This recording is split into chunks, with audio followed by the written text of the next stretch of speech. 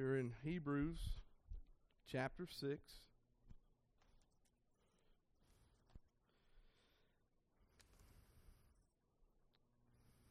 It's Hebrews, James, Peter, 1st, 2nd, 3rd John.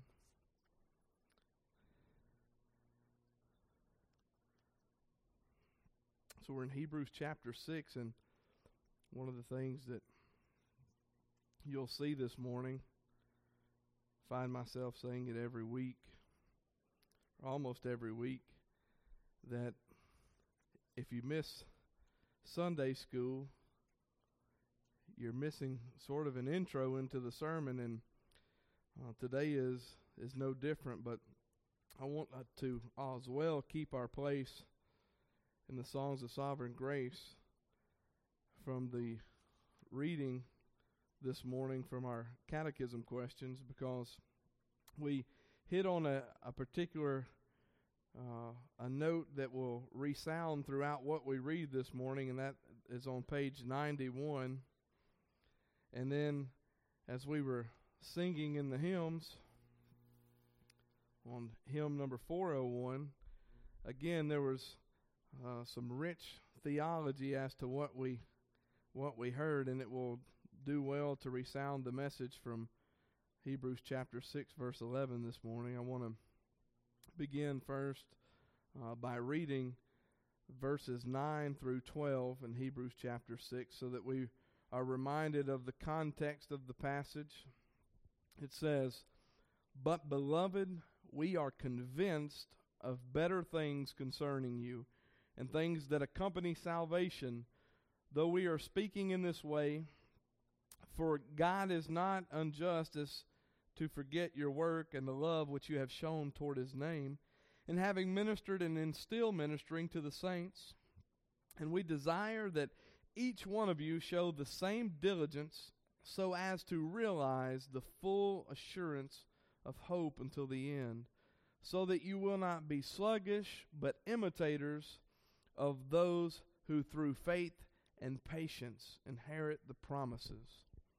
Let us go to the Lord in prayer.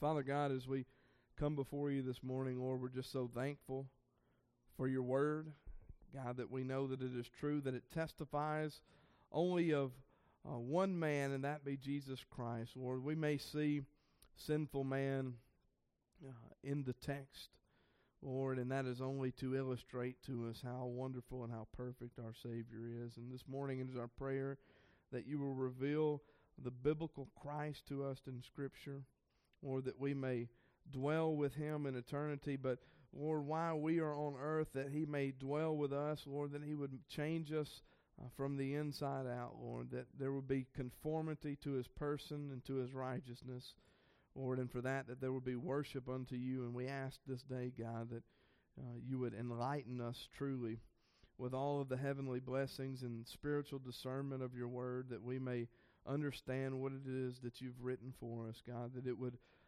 prove truly to be a reproof and a correction, Lord, in doctrine that would be sweet unto our souls. In Jesus' name we pray.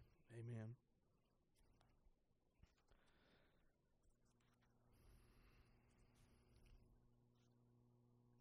I'm going to start by reading again the title of the hymn that we just sang, "The Church's One Foundation." The church's one foundation, the initial line says, "Is Jesus Christ her Lord?"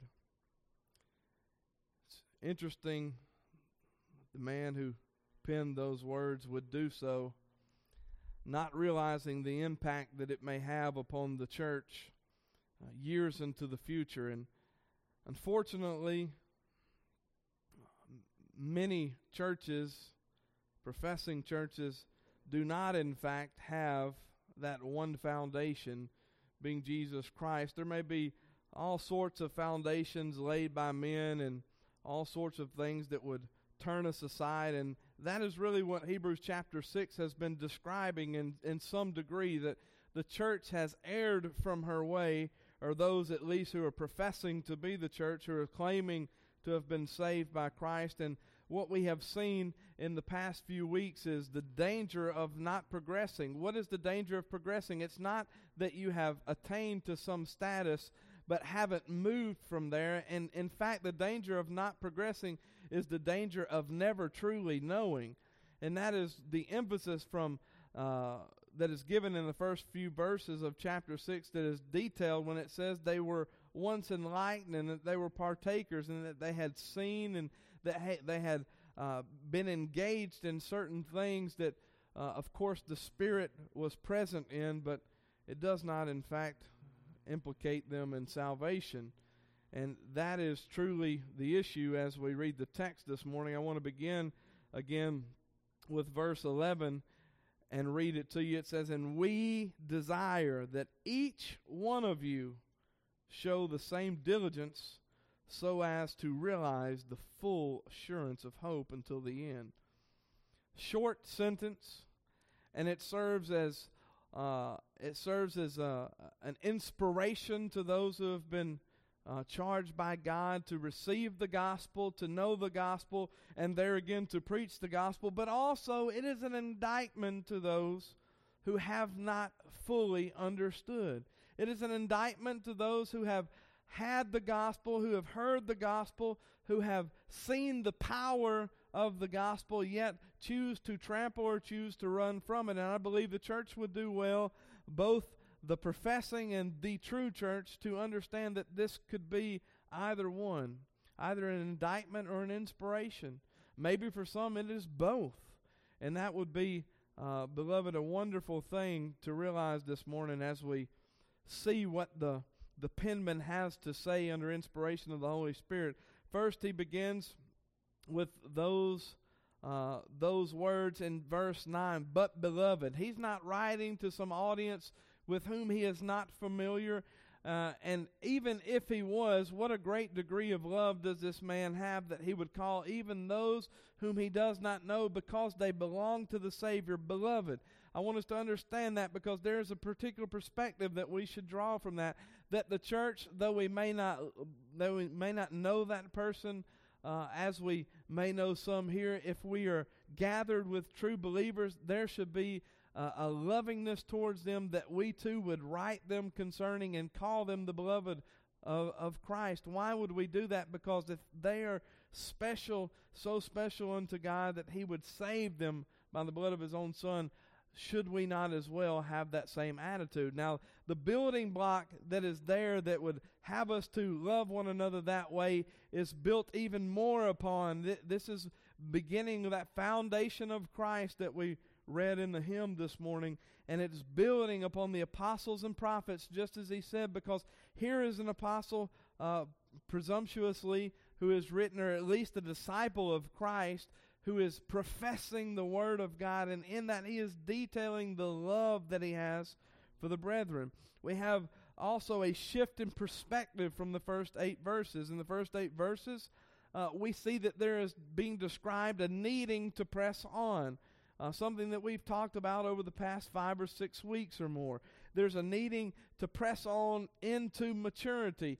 And what does that mean? It means that we should not stay the way that we are. If you indeed find yourself in a position in which you are the same today as the day that you were saved, you might not have been saved. If you have no changes, if the Lord has not truly come in, then there will be no changes. And the reality of that is that there is a peace and a solace with being able to tell yourself that you may not have been saved, because the reality is that Christ is that saving Savior. He is the reality. He is the guarantee in salvation, and to now truly trust in Him and to be willing to admit that maybe we never have, it is wonderful, in fact. So should the argument that is being brought forth in chapter 6 of Hebrews.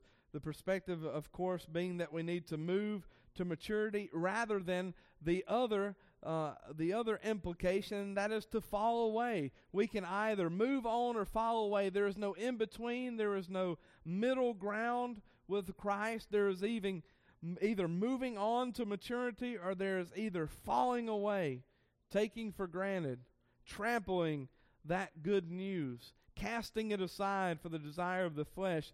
here is the truth about that falling away. It is a belief, possibly, to some extent, as it is being described here, because they have joined the church. They have been part of this gathering, but it is void of repentance.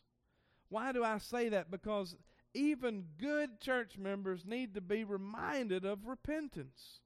The actual reminder that we had here, and if you were able to stay last week for the second service, we talked about repentance and how necessary it is, and how it's not a one-time thing, but it's a constantly perceiving of the righteousness of Christ, and therefore being in a practice of repenting from those things that fall short of the glory of God, those sinful acts that are transgressions against God. So what we see in the first 8 verses is either a need to press on to a maturity, or the fact that we have indeed fallen away because we have not repentant hearts. Faith is described in 2 ways in the Bible. It is either saving faith, or it is unrepentant faith, something that is very damaging to one.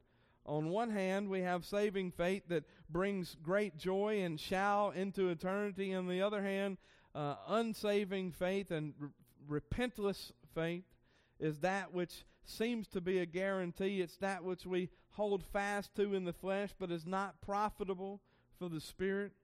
In fact, it is a form of self-deceit.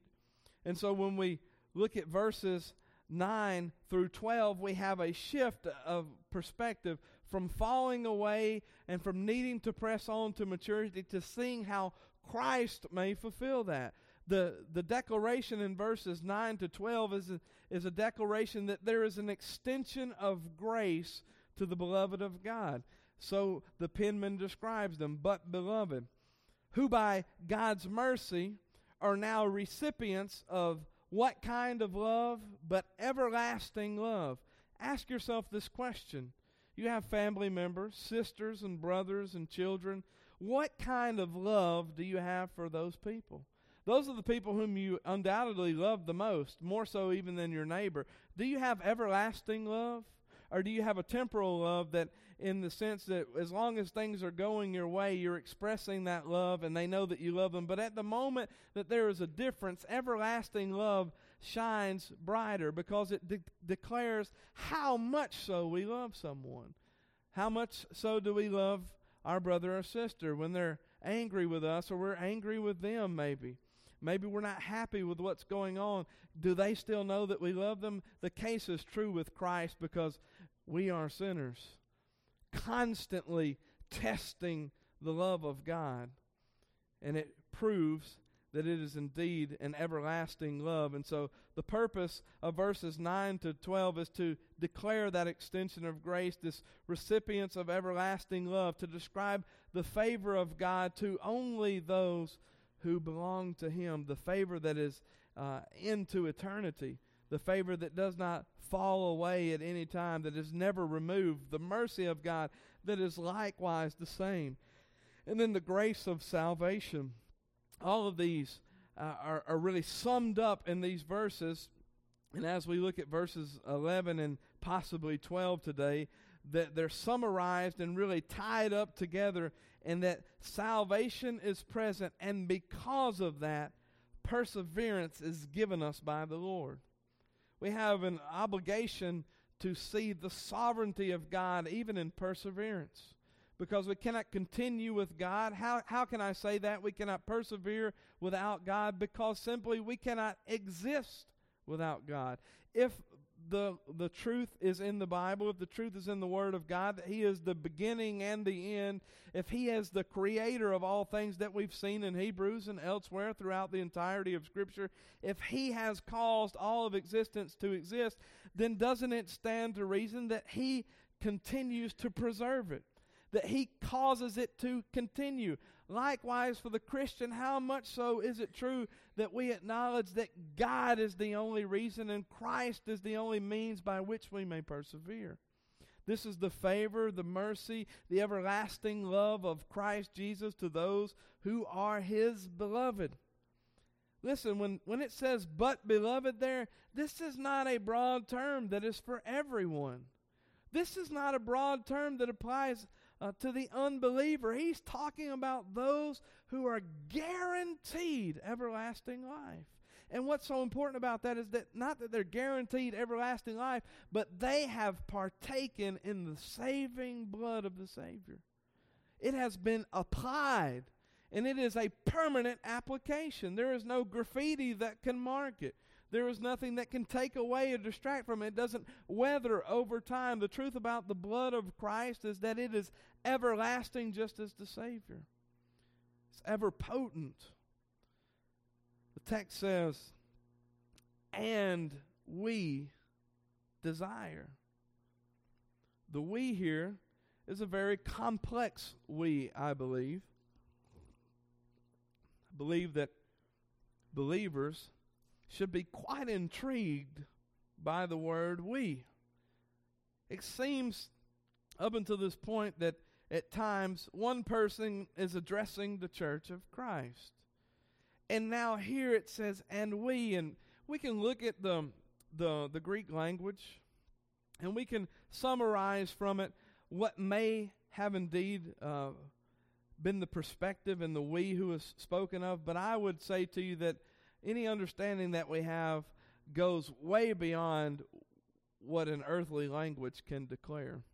I say that because I want to bring this point to you. When it says we desire, we ask the question, who in fact is it that desires this? Who is that we? And I believe that the word we here illustrates the three-step model that we see of the gospel that we've spoken of so many times in the past year, whereas by we first hear and see Christ the Savior. That is what the gospel does. We cannot be saved by the message of Jesus Christ unless we first see Christ. Listen, we don't have any trouble seeing ourselves. We have trouble seeing ourselves as we truly are, but we do not have trouble seeing ourselves. The threefold model here is that we see Christ first. And then, because we see how wonderful Jesus is, we begin to say, hey, you know what? That Tim ain't so great anymore. That Pat ain't so great. That Charlie, he's not so good.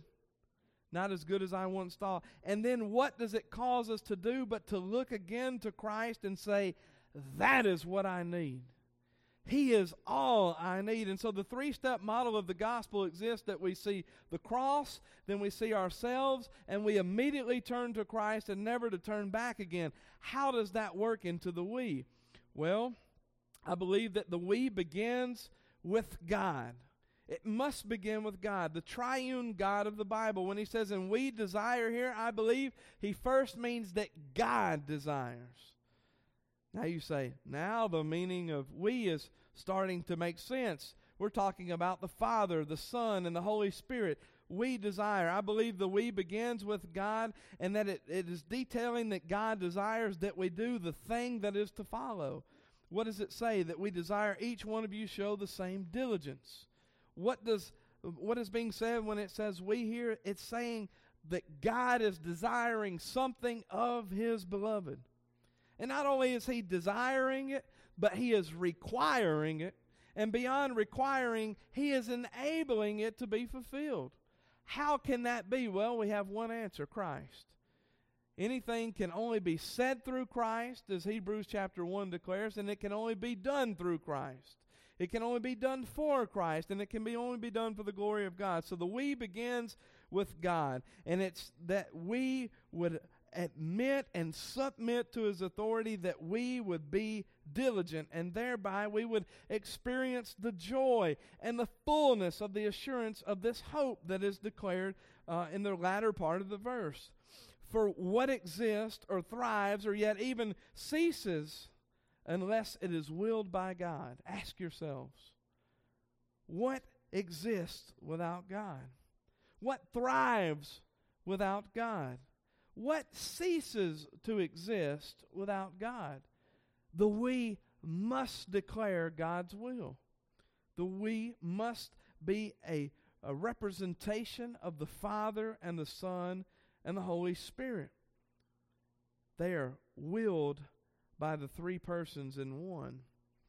And what execution may there be? What execution may such desires have on earth apart from the only begotten? What can they have apart from Christ? How can we execute these desires? Well, the answer is we cannot. We must, again, the second part, look to ourselves and see the depraved nature. Only the Spirit of Christ may apply what the begotten Son of God has declared that we must do, to keep His commands, to work for His kingdom, for the King. So first I contend that this expressed desire in the opening portion of verse 11 may not come unless it first be desired by God in three persons. No man who has ever took his pen and written it to parchment, what God has declared, has done so apart from supernatural revelation, apart from God speaking through Christ. These words could not have been written unless this desire was first inherent of God. Secondly, it must also be the desire of we who are concerned for the Father's business. That is, we who are at work within the church for the glory of God. So when he says, verse 11, and we desire, he's saying, listen, there is a union here that is speaking of the triune God, and now there is a we here who is speaking of those beloved saints of God who have gone to maturity, who have left these elementary principles, who have gone beyond simple profession and have begun to dig deep into the Word of God to find the will of God in every situation. So secondly, it is us, the church, who must be concerned. Us that must be looking for this desire to be done, not simply on our behalf, but on behalf of our fellow believers, that God would be glorified, that Christ would be exalted. This is to suggest that as true ministers, like those mentioned in the previous verses, it says, you have shown love toward His name and work, and it says, and ministered and are still ministering to the saints. Likewise, this is to suggest that us as true ministers, us members of the church, us beloved of Christ, the saints of God, must as well desire this proposed diligence in works of righteousness. It's a desire of God. It's a desire of Christians. We should desire that other Christians do as this is saying. We should have a love. We shouldn't be satisfied if we simply seem to be on the right track, but we should want our brother to be as well. We should want our sisters. The elder, it is saying, must be concerned. The deacon must be concerned. The choir member must be concerned. The new convert must be concerned. The person cleaning the restroom or cutting the grass, they must be concerned. With what? Spiritual matters. With souls. Saying, all the children of God, we must desire that you who belong to the Lord desire and show diligence, as it says. And the outcome be this assurance of hope till the end. All who belong to the Lord must desire to see heavenly focus on behalf of the church. Not numbers, not offerings, not outpourings of crowds of people present on Sunday, but we must be focused on seeing heavenly results within the church. We must focus and must be desiring the exaltation of Christ through the Word and through the preaching of the gospel. Listen, if the gospel does not produce everlasting results, it is not the gospel. Amen. Do you understand that even to the unbeliever, the gospel presents everlasting results? Condemnation on one hand, fire and brimstone, the truth of hell, or for those who believe, it produces everlasting life. Why do we not desire these things? Why is the church being instructed at this point to be reminded and being told once and time again desire these, each one of you, to be diligent, because it is very easy to fall off the wagon. It's very easy. You know, I believe that there is a simplistic part of being a member of the church and a faithful member. Listen, being here every Sunday doesn't guarantee salvation, doesn't guarantee even sanctification, but it does do one thing: it creates a habit. It creates a habit. What is sin but a habit? And what is everlasting life but a habit of righteousness? The church is very important, and so is membership in the church, and we should see that particular perspective. We should see that, and we should desire that. The mark of true love, when it says we here, we desire, talking about God, talking about the Father, the Son, the Holy Spirit, talking about the rest of us saints, when it says we here, the true mark here is love and concern for the soul. Not for your power bills, not for your meals, not for any other need that may arise, not because you want somebody to visit in the hospital when you're sick. Listen, the concern must be for the soul. Jesus didn't save people so he could bless them with temporal things. In fact, I believe that Jesus blesses with temporal things so that we may continue to exist until we repent. And then it pleases God to do those things even afterwards until we meet the Savior face to face. Thirdly, and lastly, the word we comes full circle. Remember, I said that it represents the gospel, that we see Christ, ourselves, and then Christ again. Well, here it comes again. Full circle in that if man is to collectively, as a group, that we define by we, if we, the church, are to have this desire, then such an ambition can only come from the transforming power of the gospel of Jesus Christ. That means that it must be speaking of God, and then it must be speaking of man, but we're saying man can't even say we here unless he is existing and striving with Christ. Unless what Christ said is true, lo, I am with you always. There is the evidence. It's not what man can do, but it's what God is doing and will do until he returns. This is the transforming power of the gospel, that he truly has created a clean heart in us. What he's saying here is when we desire, whoever penned it was probably thinking, we desire, us men desire that you do these things and that you continue to minister and that you show diligence. Why do we do that? Because this is what the Lord wants. And he's saying, church, we can't even want this unless we have the Lord. You'll have no desire for these things. The natural man has no desire for heavenly things.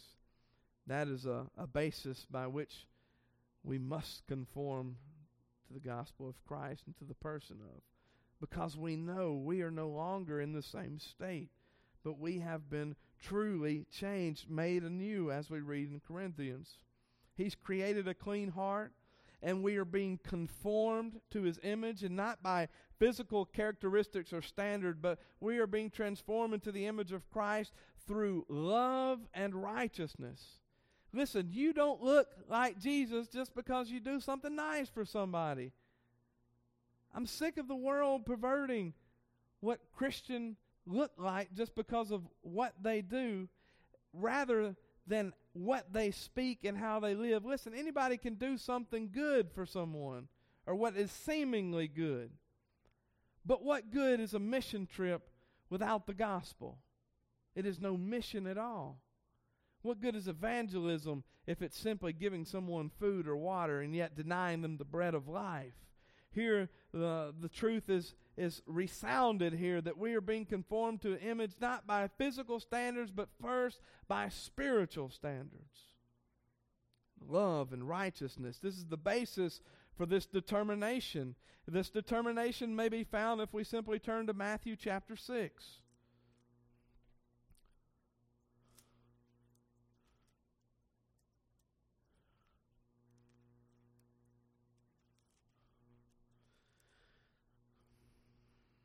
This is not a suggestion. This is not a helpful hint.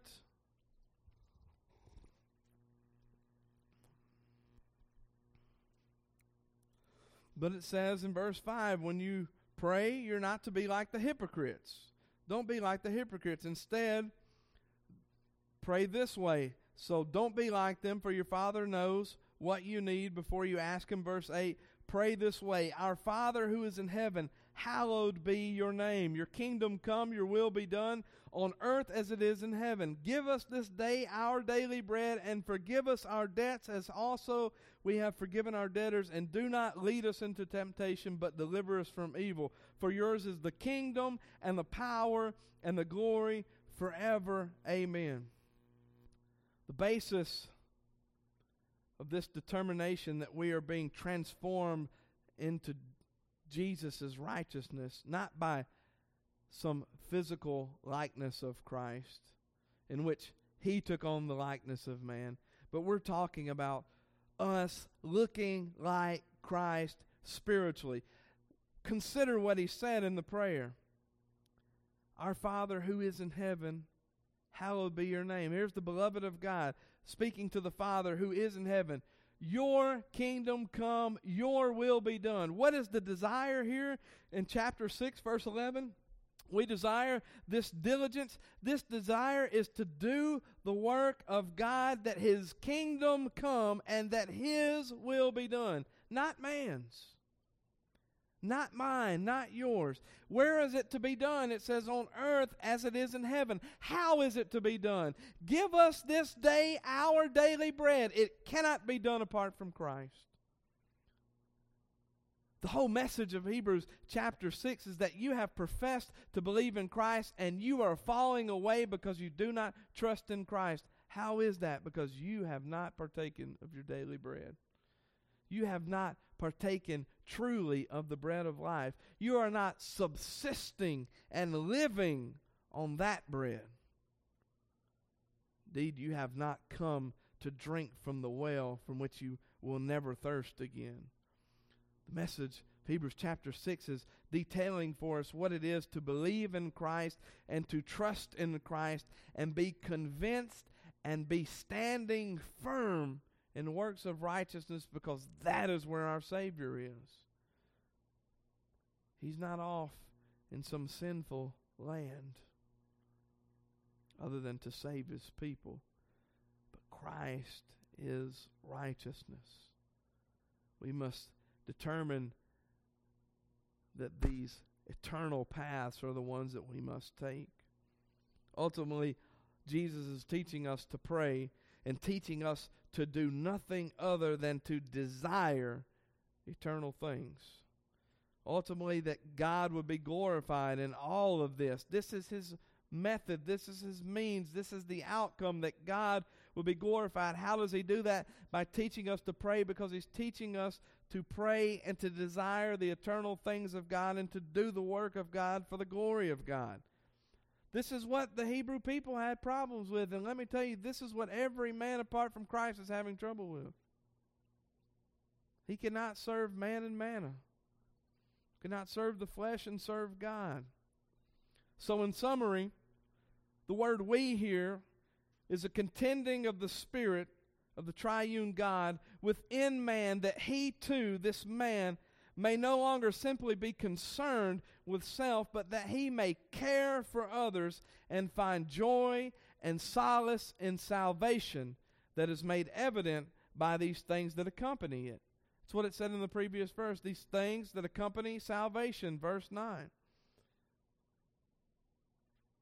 How and when may he do this? From life to death, and from death to everlasting life. There is the call upon the saved sinner to progress from death to life, life to death, death to everlasting life. There is what Christ is doing. And the desire here is that God's will be done. Not that you be satisfied. Not that things be done the way that you want them. And listen, all of us have that problem. We all like things done the way we like to do them. I received a job one time with Brother Charlie because the previous guy didn't do things the way he liked it. We all have that nature. We all have that desire. But within the church, Hebrews chapter 6 is declaring that God's will must be done, and God's will is that everyone take part. Every member use the gifts that he has given to glorify the risen God, to exalt the Son. We're to have a like mind that is only akin to Christ.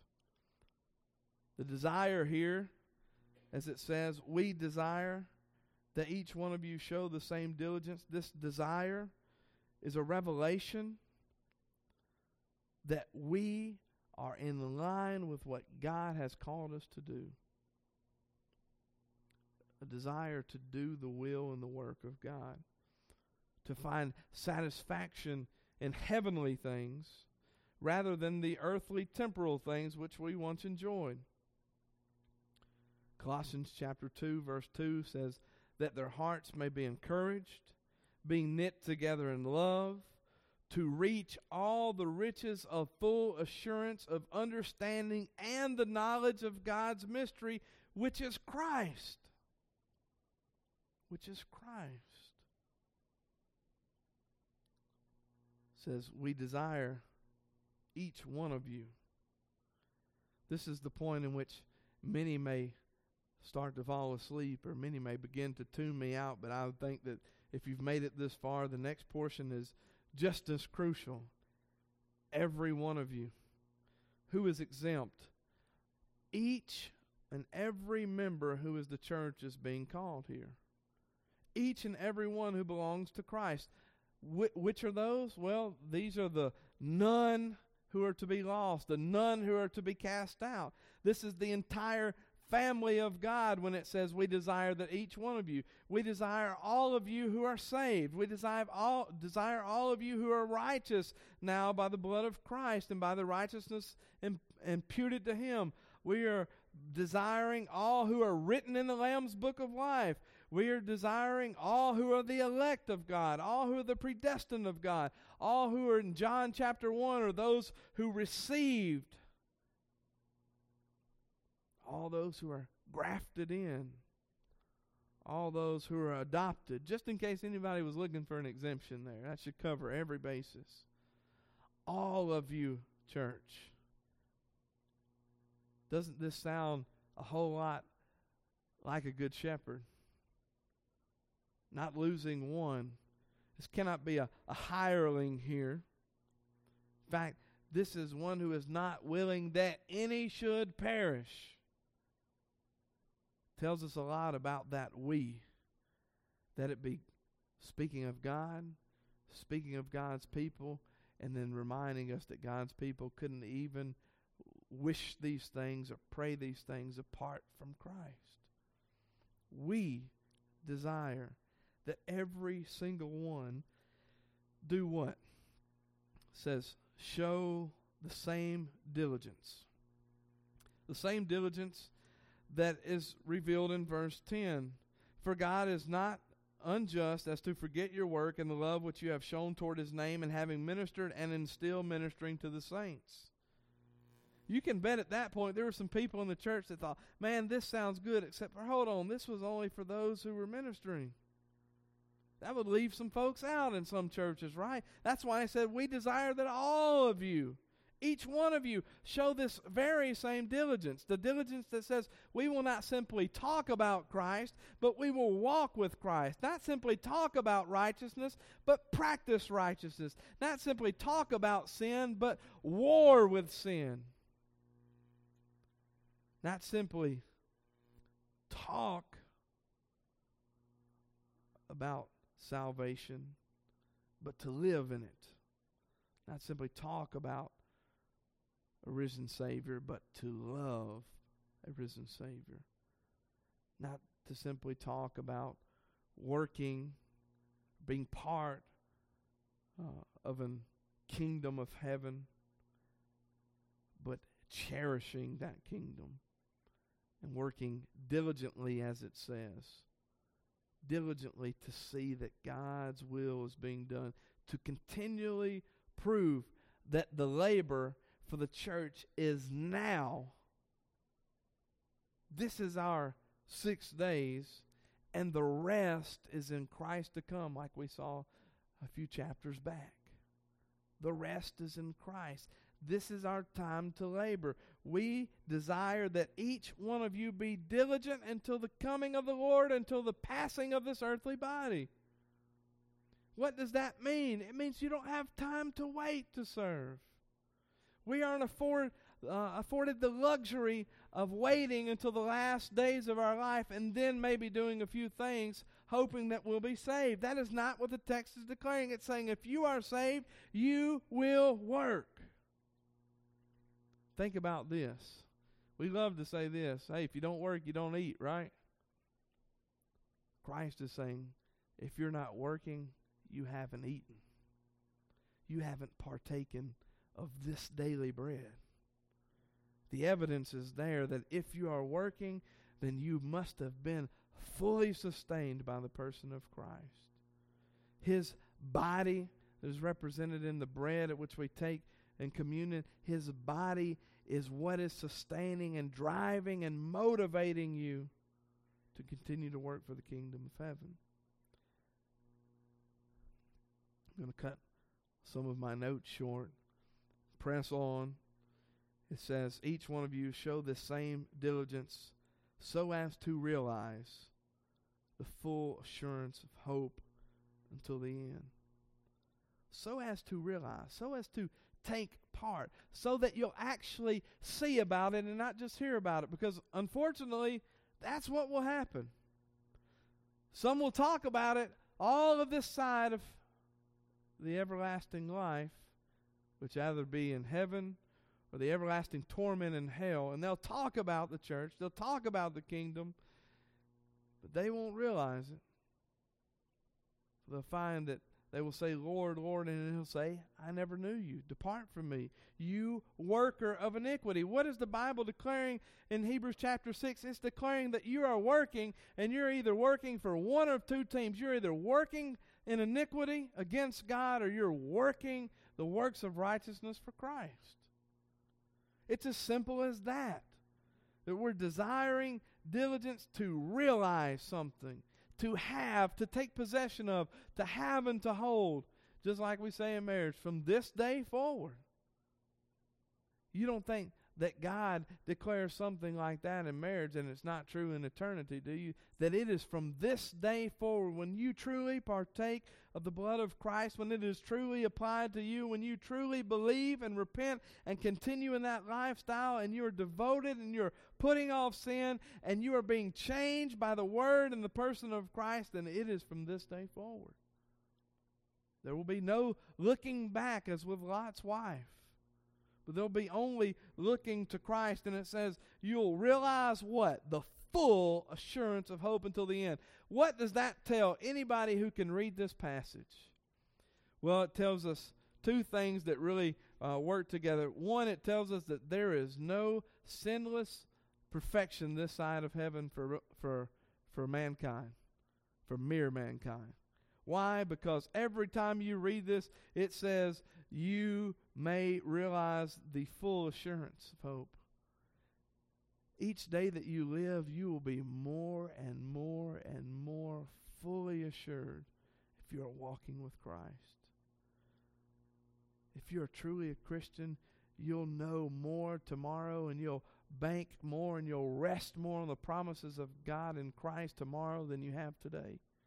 It says here, you'll realize a full assurance of hope. Souls will be guaranteed the hope that is in Christ. They will be setting their course and their direction based on what Christ is doing in this assurance. They will be pressing on towards the mark like a ship with its sails, waiting for the wind. And what is the wind? Not every wind of doctrine, but the truth of Jesus Christ moving us. A vessel, the Bible says, of honor. And what will it be doing? None other than revealing the truth of God's Word, that we'll see as we have throughout the entirety of Scripture that God's Word has not failed, that the promises are being kept, that those things prophesied are being fulfilled and have been fulfilled, and salvation has been obtained. There remains not another sacrifice. And what the Bible is declaring here is that if you are showing this same diligence and you are working and you are persevering, it's not you, but it's Christ that is in you. And if this is indeed happening, then doubt will fly. And where doubt is cast out, certainty is replaced. An assurance of hope. There'll be less unsettling, and there'll be more knowing and waiting eagerly for the Son to return. This brings us to a particular point of salvation that we must come to understand. Not everyone is as assured about salvation as the next person. But what is guaranteed is that as we continue to walk, we may be reminded and we may be filled with the joy of knowing each day more and more that the promises of God are true. That uncertainty will at some point cease to exist. That you can be sure, the Bible says. How can you be sure? Well, you won't know unless you're familiar with the Word. What does it mean to be familiar with the Word if you're not working and walking with Christ? Here's the deal. Do you want to know for sure? Walk with Christ. I can be sure today because I know what Christ has done, and it doesn't mean that Christ is just now proving himself. Listen, the truth is this. If you believe a person to be friendly and you start to get to know them, right? You think, hey, I think this is a good person. I want to be friends with them. And your friends, 5 years, 10 years, 20 years. Well, guess what? You're becoming more and more sure of what kind of friend this person is, right? They haven't changed from the first year to the 25th year. You're just now understanding, and that is the truth with God. He is certainly going to save his people. He is certainly going to redeem his people. What the Bible is telling you is the longer that you walk with him, the more sure you'll be about it. You're just getting to know him. He is who he is. He is who he says he is. He is who the Word says he is. He is who God says he is. The first chapter of Hebrews. And he is worthy of our praise. He's worthy of our exaltation. He's worthy of betting on, for instance. Don't even like to say that. He's worthy of putting all of our trust in. Because when you're putting all your trust in Christ, it is not a bet, it's a guarantee.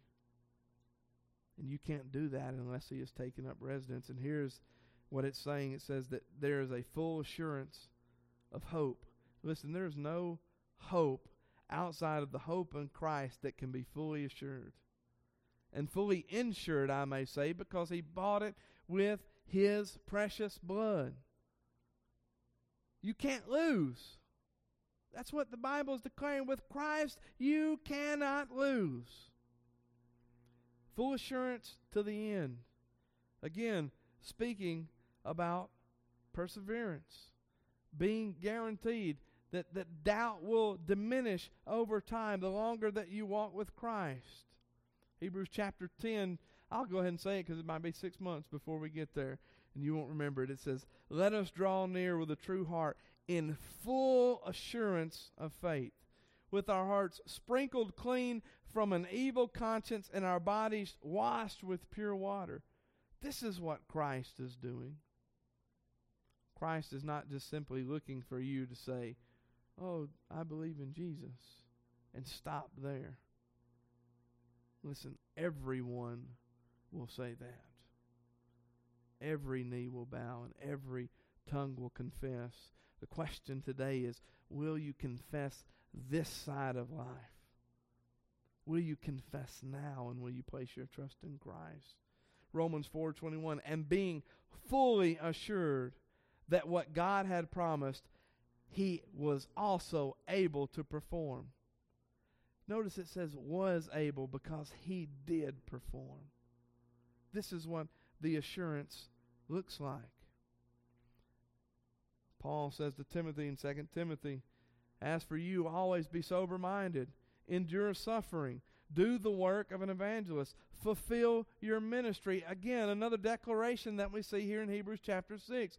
What is the Christian to do? He's to confess. He's to repent. He's to believe. He's to trust. He's to continually to repent. He's to work righteous works for the kingdom of God. When? Until his ministry is done. When is his ministry done? When he sees the Savior face to face. Today is the day of labor. It also says in chapter 4, verse 17, just sometime after that, but the Lord stood by me. The Lord strengthened me, so that through me the message might be proclaimed to all the Gentiles, and that they might hear it. So I was rescued from the lion's mouth. Why is God doing for his people today? So that the message might be fully proclaimed. It's as simple as that. It's not about jewels and crowns, although those things seem very wonderful. It's so that the message will be proclaimed, so that Christ will be exalted, so that God would be glorified. And that is hope until the end. A sure hope that Christ is to return, that the Christian may be diligent and continue to the end. That is our hope, that we can continue because he reigns. We sing the song, because he lives. There is the basis of our hope. Because he lives. I want to take you back. Question we had this morning. How does Christ execute the office of a king? Christ executes the office of a king by bringing us into submission to himself, in ruling and defending us, and in restraining and conquering all his and our enemies. There is perseverance. Perseverance is defined by Christ executing his office as a king. Let us pray. Father God, as we come to you, Lord, we thank you for the word. God, we just ask that you would use it to change our hearts, Lord, that you would draw us nearer unto thee, Lord, that we may be sure of salvation, God, and if we are not, may we quickly confess. May we earnestly then begin to contend for the faith. Lord, we ask that you would bring good works, Lord, and evidence of salvation into our lives, that others may know us, Lord, and that we may continue to hope and persevere and press toward the mark. God, that you would be glorified and that Christ would be exalted. Lord, we just thank you for this assembly. Thank you for each and every member, Lord, and the responsibilities that you have given us. Lord, the love that we have for one another. God, may we be most importantly concerned for one another's souls. Lord, that we would not allow each other to fall into sin without even the hand of the redeemed of the Lord being there to snatch us from the fire. Lord, may we love one another. May we teach one another. May we grow together in faith. Lord, may we graze in the same green pastures of your word. Lord, we just ask that you would bring your blessings upon it, Lord, and as well for the meal that we're about to receive. Lord, we praise you for it. We thank you for all of your provision. We know, Lord, that not even the grass that has fed those things that have provided the meat would grow up, Lord, without your command, without your word, without the promises that you have made, Lord. You're the guarantee this side of heaven, Lord, and the next. Lord, nothing exists without you, and we come to acknowledge that, God, and we just thank you for it today. In Jesus' name we pray.